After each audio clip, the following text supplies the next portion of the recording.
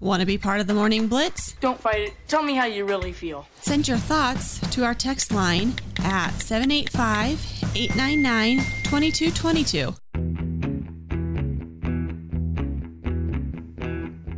Once again, thanks for all the text messages. We'll get to more of these. Blown up during the break. We'll get to more of our text messages from our listeners after our guest of the day. He's waited patiently. That's our friend from ChiefsBlitz.com. That is Nick Athan, who joins us now on the phone. Good morning, Nick. How are we doing today on a Tuesday?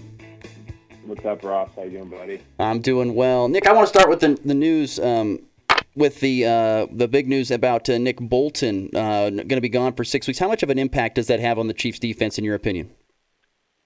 Well, thank God they signed Drew Tranquill. So, I mean, I think they'll be okay. It does make the linebacker crew a little thin. I mean, that means, Leo Chanel is going to have to step up and play a little bit better. Willie Gay's, I think, is playing the best football of his career. Of course, it's a contract year for him. But losing Nick Bolton, I mean, they played well without him for the 3 games he missed with the and so he's going to miss, they've got the bye week, so he's going to miss at least 5 games probably. He's a quick healer. He's young.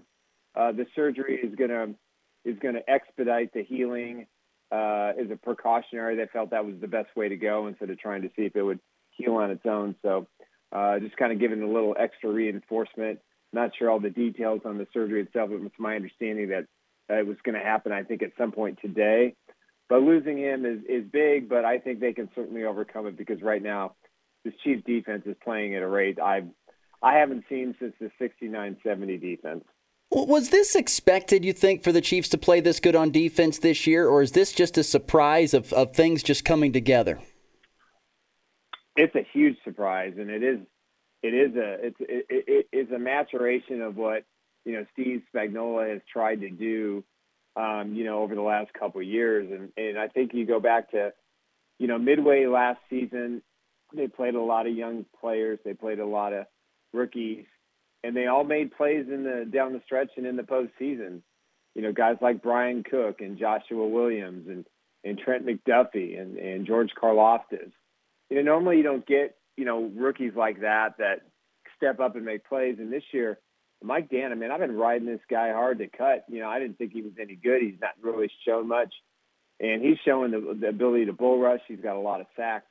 He's a big reason why this defense is playing well. And with Jarius Sneed. And listen, it's just like, you got Chris Jones, you got one of the top 3 defensive players in the NFL on your football team, and you've got all these complementary pieces, and now you add Charles Omenihu into the mix, and all of a sudden, you look at this defense and go, well, if they're going to hold opponents between 16 and 20 points a game, well, the Chiefs' offense is always going to score more than 20 points in most cases going forward. Who's going to beat them the rest of the year? And I'm talking postseason and Super Bowl. So, listen, every team has a chink in the armor, and I thought the Chiefs' defense would be the chink in the armor this year, but they've been the best part of this football team all year. Charles Omenihu came back here this last week. What impact will he have going forward, and how big will it be? Oh, it's huge. I thought he was their best free agent pickup. It's a guy I was champion during free agency to see if they would sign him. Now the Chiefs knew that he was going to be suspended more than likely between 4 and 6 games. Obviously, it was 6. But they took a chance on him anyway. They had a great interview with him. They had a lot of conversations. They did a lot of due diligence because the Chiefs generally do that before they sign any free agent. And, he's just an impactful defender. You look at what he did in San Francisco. He played inside. He played outside. He's a perfect complement to Chris Jones because when Chris is inside, he can go outside, or you can line the 2 guys side by side.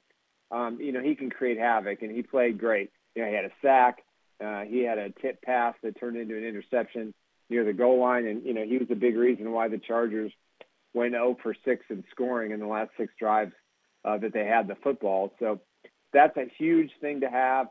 It's sad that, we're losing Nick Bolton because I think this defense with Charles and Nick on it is even better than it was before, but I'm glad he's with the Chiefs, and there's also the Frank Clark rumor looming out there as a possible addition in a couple of weeks. So, they could add a little bit more depth, but overall, Charles Omenihu's impact is going to be huge for this defense.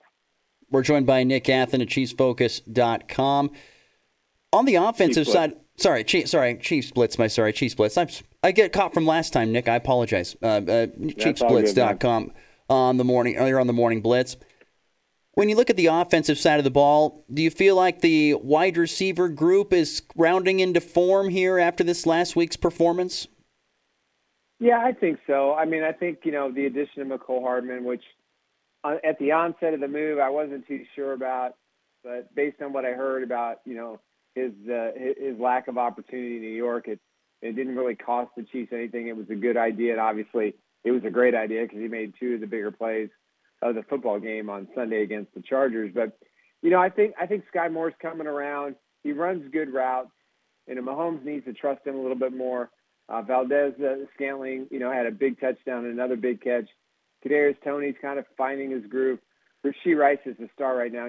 He's the guy to go to behind Travis Kelce, and that's good for Patrick Mahomes. I'd like to see more screens, and things like that, and even wide receiver screens I think would be a good idea. But, I think a lot of people were worried about this. I certainly was, but there's so much talent with these receivers. And I think when Watson comes back, that's just going to add another element to the offense. Now, obviously, Justin Ross is in a little trouble. We don't really know the extent of what went on or what happened, so we'll probably find that out in a few days. But, I think Patrick, he's worked with these guys since March in the offseason. He works with them in practice. He's the coach on the field. And it's great to have a veteran like Travis Kelce, who can work with these guys too and kind of teach them how to run routes and how to sit in positions to, how to expect what Patrick Mahomes is going to do when he's on the move. So overall, I'm pleased with the wide receivers. They're young, they're talented. It's just going to take time, and we're starting to see a little bit more consistency over the last couple of games, in catching the ball and running the right routes and doing the things they're supposed to do. So I have high hopes for this offense. How surprised were you that the Chargers just let Travis Kelce run wild in this last week's game? Well, their defense sucks, so that's part of it, number one. Number two is they played too much zone, and they were kind of shadowing Mahomes a little bit, and it backfired. And Brandon Staley, who's supposed to be this defensive genius, just got torn apart by Kansas City's offense. And even in the third quarter, when the Chiefs didn't score any points, they were still moving the football. And I think, listen, the Chargers have so much talent, offense, defense, especially the defensive line and their secondary, but they were just no match. And Kelce just kept finding the spaces, and Patrick Mahomes was creating time, moving around the pocket. He only got sacked once. And, that's a lethal combination, and look what it did. Yeah, Kelce had a big day, but other guys stepped up and had big days in the receiving corps too. So, listen, they double-teamed him and triple-teamed him, and, it just didn't work. They did a little bit better job in the third and the fourth quarter on him, but that first half, he was just lights out. And, we say it every week, Ross, we watch these two guys, and how do you not cover him? How do you not cover him? How do you not cover him? They could bracket him with three or four guys, and Mahomes can still find him, and he just knows where the open space is. So, when you got a weapon like that and it can't be stopped, then all of a sudden it just makes this offense better.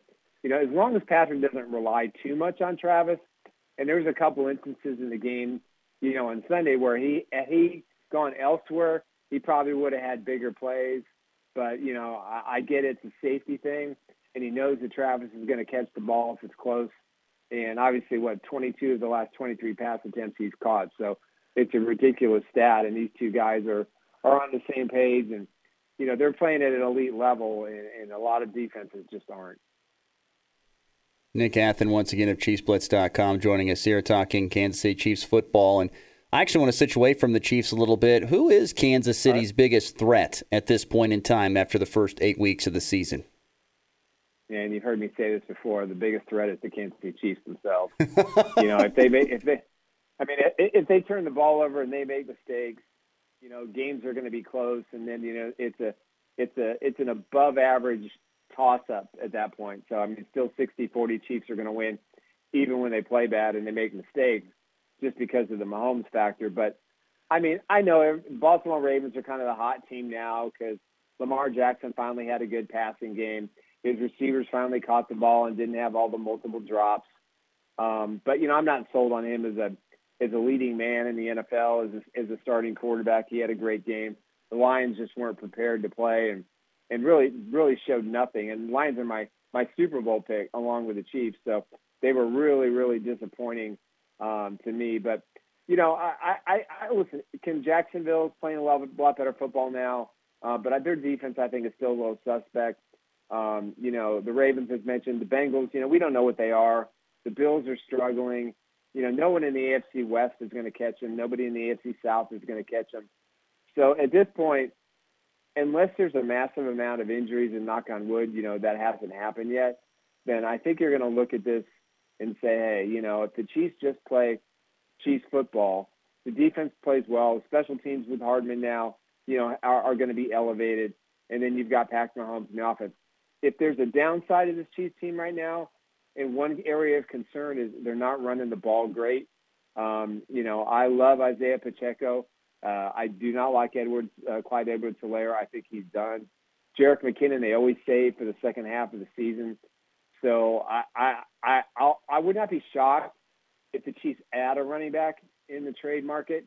It would not surprise me whatsoever.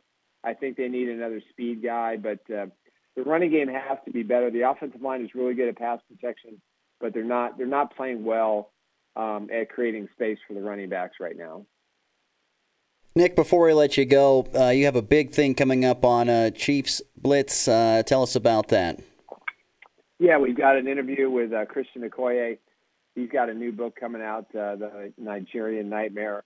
Perfect title for the guy that has one of the greatest nicknames ever in the National Football League.